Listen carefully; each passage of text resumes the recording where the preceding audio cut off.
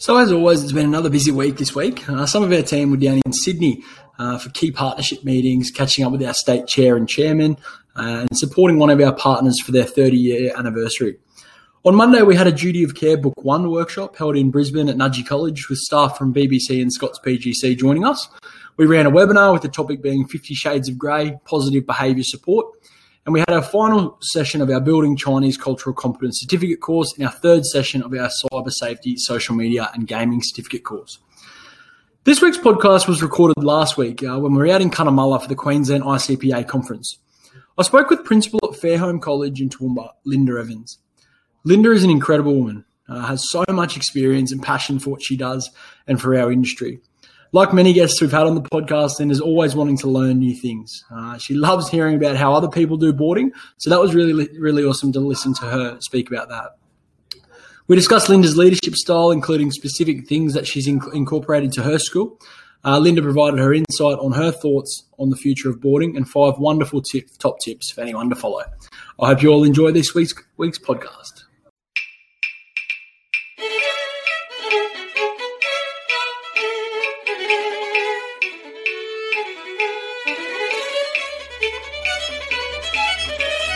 Welcome and welcome. We're about to launch into the ABSA podcast series called On Duty.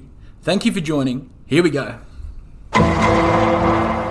Welcome back, everyone, to the ABSA podcast series called On Duty. It's fantastic to be interviewing Principal at Fairholme College in Toowoomba, Linda Evans, today. Linda, thanks so much for joining us. My pleasure.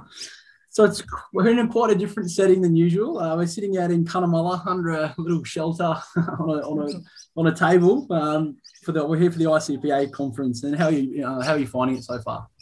It's always great to be here with families from Fairholme, past and present and future, and with other people who work in boarding. So I think it's pretty unique in that way. I love it. Yeah. And you were just saying you've been to a few. I have. I think the number would be around 30-ish, and that's between Queensland, New South Wales, even Northern Territory and federal ICPA.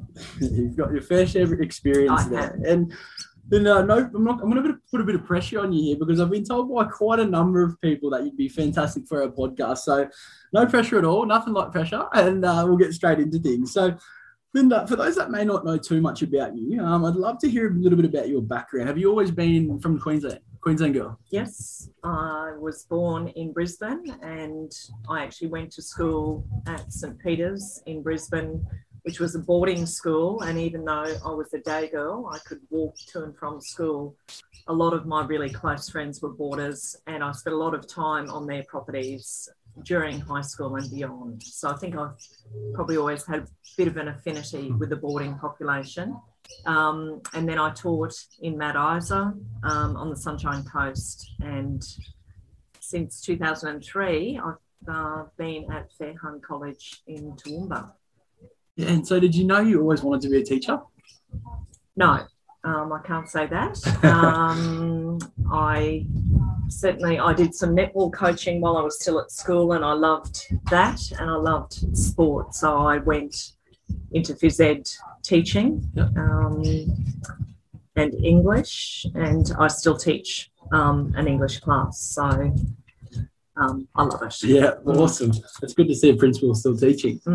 And you said you taught in Mount Isa. Was that where you got your first teaching role? It was. Yeah. Mm-hmm. Was that a big change going up there? It was huge and fantastic all at once. I played every sport that was imaginable and made great friends. I love that landscape in Mount Isa. I love the spinifex and the red dirt and the low hills. So I'm really grateful I had that opportunity. Yeah. And how long did you spend up in Mount Isa? I had 3 years. 3 years there. Tell us about your time at Burnside. I had 2 years there, and I loved that as well. And worked with some really great people there.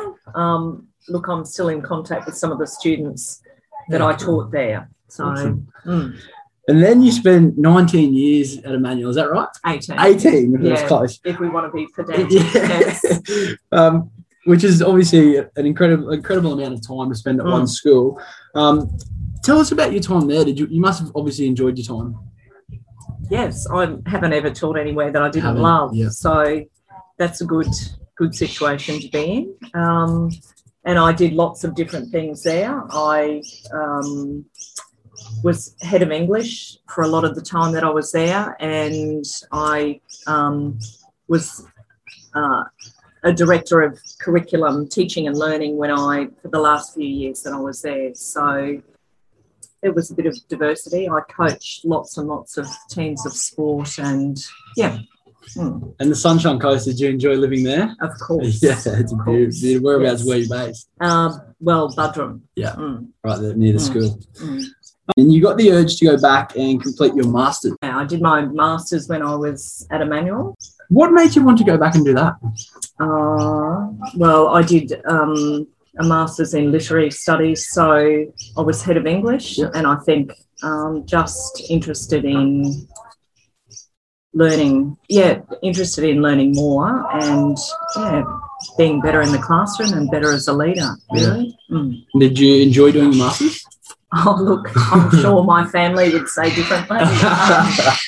I absolutely love learning. So I'm a bit of a university tragic in that way. I did another degree while I was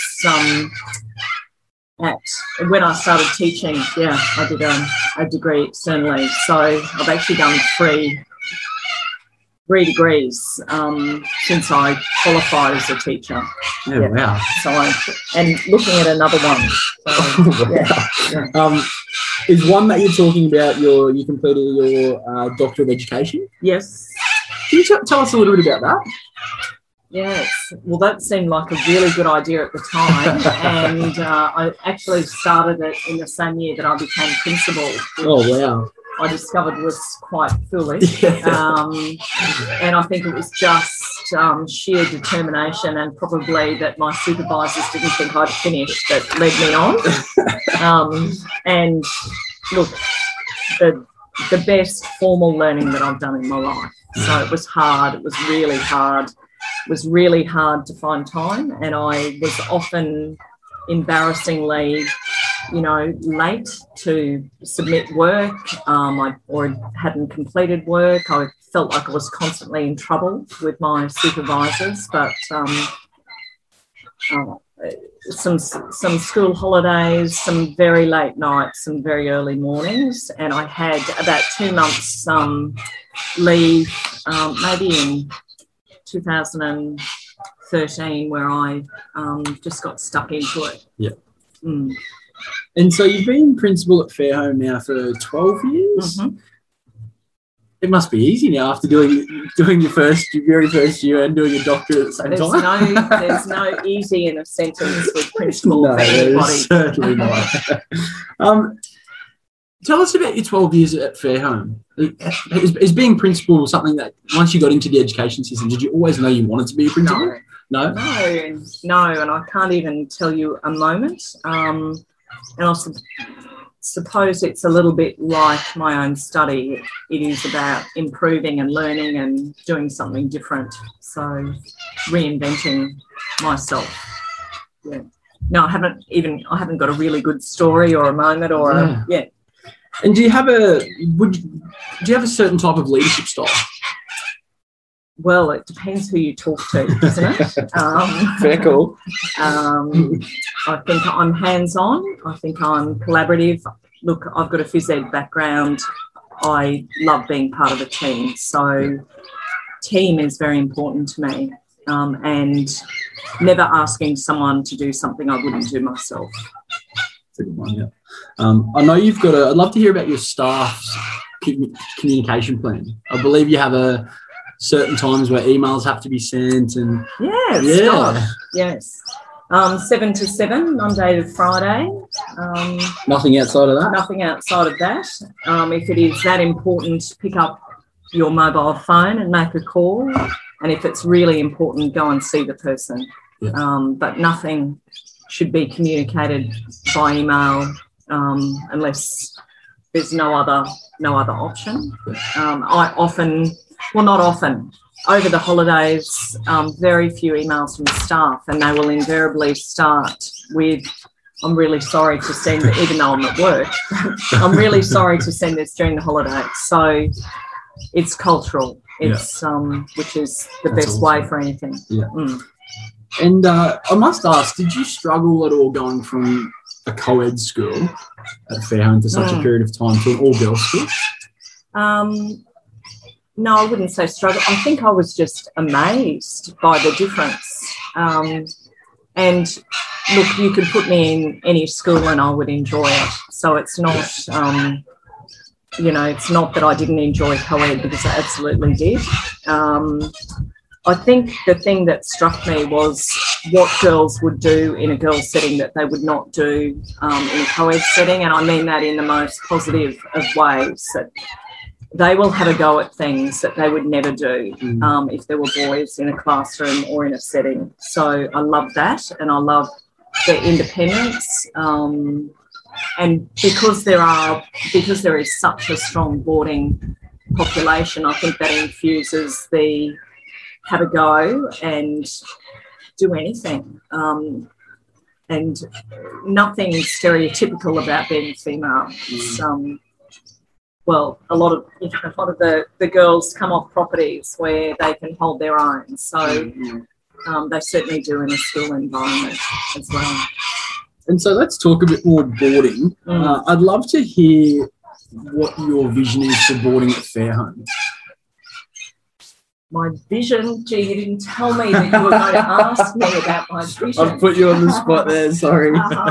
Look, without being cliched, although it is cliche, you want it to be the home away from home. So it is, how can you can never replicate home. So how can you have a setting where girls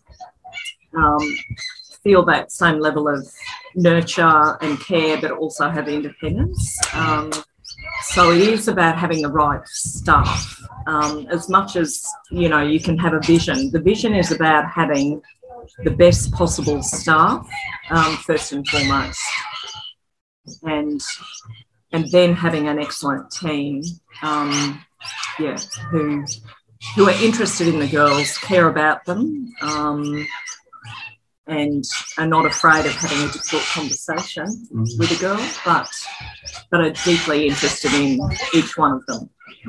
Yeah, absolutely. And, can you share with us a little bit about the marketing that you guys do for your boarding? You do it very, very well. I know your boarding house at the moment is doing really well in terms of numbers. Margie Dunn's obviously doing a great job out there in your marketing. Absolutely. Can you just share with us why you put so much focus on marketing? Well, I probably don't even refer to it as marketing, and I don't even think of it that way. Yeah. So I think of it as if you're going to do a good job with boarders, you have to know the families as well as the girls. And how do you get to know the families? Yes, it takes time, but one of the ways that we get to know them is to visit every incoming student wherever possible, in their hometown, possibly on their property, possibly at their small school. It just depends on the student and their situation. And we do that. We're starting those visits this term, and we'll complete them during fourth term. So cool. It is being very active in those communities. And I mean, we have a very good transition program. I think most boarding schools do, where we bring our families in for a weekend in the year before they start. So that gives us another opportunity to meet the families and develop trust, because you can't look after a student if you haven't developed a level of trust and understanding with the parents before that student starts. So if that's marketing, that's what we do. But we are very, very keen to be on the road and very keen to be out in those areas. It's not enough to bring students into Fairholme. We actually have to understand where they come from, what's the size of their small school, or go out onto their property and have a sense of the vast distance that they travel just to get to school.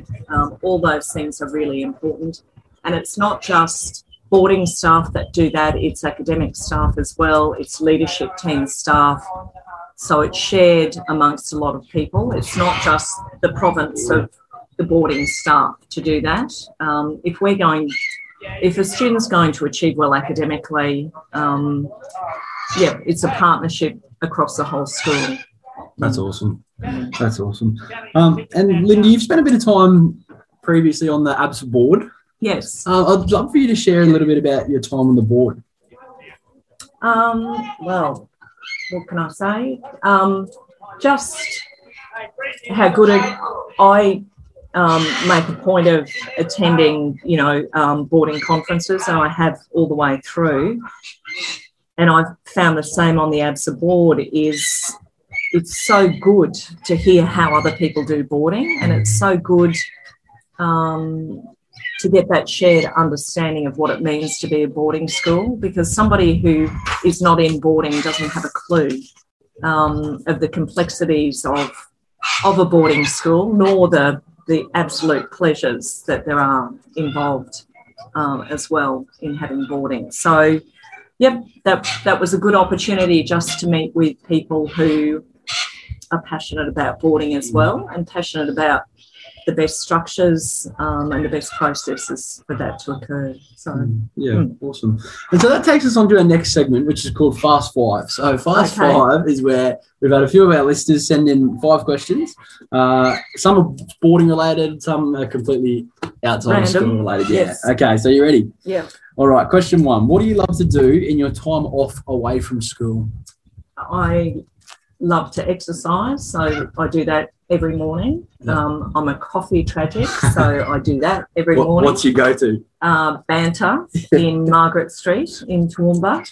Very good. The best coffee anywhere. Good plug. I am a avid reader, so I always have a book. I love cooking, and love my family, so if I can spend time with my husband or my parents or my sisters or my children, that's important to me as well. Yeah, very cool. And the cooking leads us into question 2, because what's your favourite food? That's an impossibility because it varies. I've got which is a terrible confession for a principal of a boarding school, but I've got a bit of a vegetarian bent. I love anything that's got a vegetable base, risotto or pasta or whatever. I do eat meat, but I really default to anything vegetable based. A bit boring. Question 3. You mentioned you've been to a few boarding conferences. Yes. What's your favourite ABSA conference that you've attended? Oh, my gosh.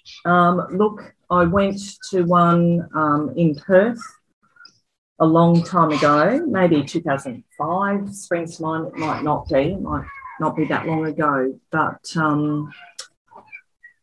it was small, but the speakers there, so Dr. Fiona Wood, who did all the work with the burns patients who'd been affected in the Bali bombing, and who did incredible work there, was one of the speakers, I remember, and I could have just sat and listened to her all day. And I can't tell you who else spoke, but I know that was an exceptionally good conference for the calibre of the speakers. And as I said earlier, I just love hearing how people do boarding, and I think it's really important for a principal to know. It's not just for the head of boarding to know. Otherwise, you're not on the same page. Yeah. Question 4, your favourite holiday destination? Well, it would be somewhere in Europe, where I would typically head for about 3 or 4 weeks, and each Christmas holidays, and it would be off the beaten track. It wouldn't be, would be a small village in Italy, or the last place I got to go before COVID was in Plovdiv in Bulgaria, and stay put and shop at the markets and eat the food and immerse, really. Very good. And if I can't go there, I'd probably Cunnamulla. Well, happy to be on the road, happy to camp generally. Yeah. Very good. And question 5, what's one thing you wish you knew before you took over as principal? Only one thing. Yeah, one thing. The balance with stakeholder interests was the first thing that struck me, was that everyone, well, not everyone, but there are a number of different viewpoints about what a school is, what a school should be, what it should be doing, and those stakeholder interests compete at times, conflict at times. So I think that surprised me, that level of managing different stakeholder groups and understanding their perspective, which is invariably after the same thing, which is the best outcome for their child or themselves if they're a staff member. Yeah. Well said. And so that takes us to our next part, which is our story time. Now, we know everyone loves a story, and our listeners have heard a few very good stories on the podcast. I'm hoping that you might have a boarding story that you can share with our listeners. It can be funny, it can be serious, it can be taking the mickey out of someone. Do you have a story that you might be able to share with us? Put you on the spot a little bit again here. Look, I can think of, I'm drawn to those late nights, where you've got, I don't know, you've got a child in hospital, or I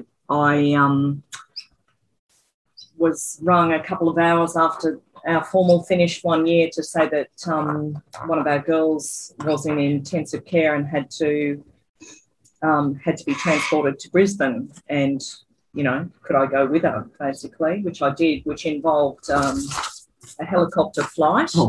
And I'm terrified of heights. So I remember having this meeting with myself on the helicopter saying, this is not about you, it's about this student, and get over yourself. So, there are those sorts of situations. Look, kids who've run away, or, it's a long, long time ago, and probably the parents, I think, the relationships with the girls, of course, that's why you're here. But I've really appreciated some of those difficult situations with border parents who are sometimes very good, often very good to work with, and thinking how difficult it is anytime you ring and they're so far away, and there's so much trust, and how difficult it is. So there's such diversity in boarding. It's hard to put words around any one particular story. So I probably haven't answered that. No, that's fine. That's absolutely perfect. And just to finish, Linda, we always ask the person I'm speaking with if they can give their 5 top tips for someone who's looking at working out in boarding. So I'm hoping you might be able to share 5 top tips that you pass on to someone who's looking at getting into boarding. Well, it would be, number 1 would be the same as anyone who's getting into teaching. If you don't like kids, don't do it. No such thing as a bad kid, bad behaviour. So look for the goodness in a child every time. Connect with the families and understand where they come from, because it is so different from what happens in a family home. It's much more complex than that. Have a line, but be fun. So I don't know how you manage, I don't know how you say that easily, but you must have a line. Kids want parameters, even though they'll fight against them. But you need to be fun. And my last one, this too shall pass. You know, even the really difficult things will pass, and be patient with it. It's worth it. It's a job worth doing, and it's a job worth doing incredibly well. So respect that. Yeah, fantastic. And Linda, thank you so much for your time today. I know I've stolen you away from the conference, but you've certainly it's been a wonderful chat, and you shared your insight about your story. So thank you for your time. My pleasure. And to all the listeners, thanks for joining us this week. Don't forget to subscribe to our page On Duty on the ABSA website, Spotify or Apple Podcasts, and we'll see you all next week. Thanks for listening to this week's episode of On Duty. We hope you enjoyed it. See you next week.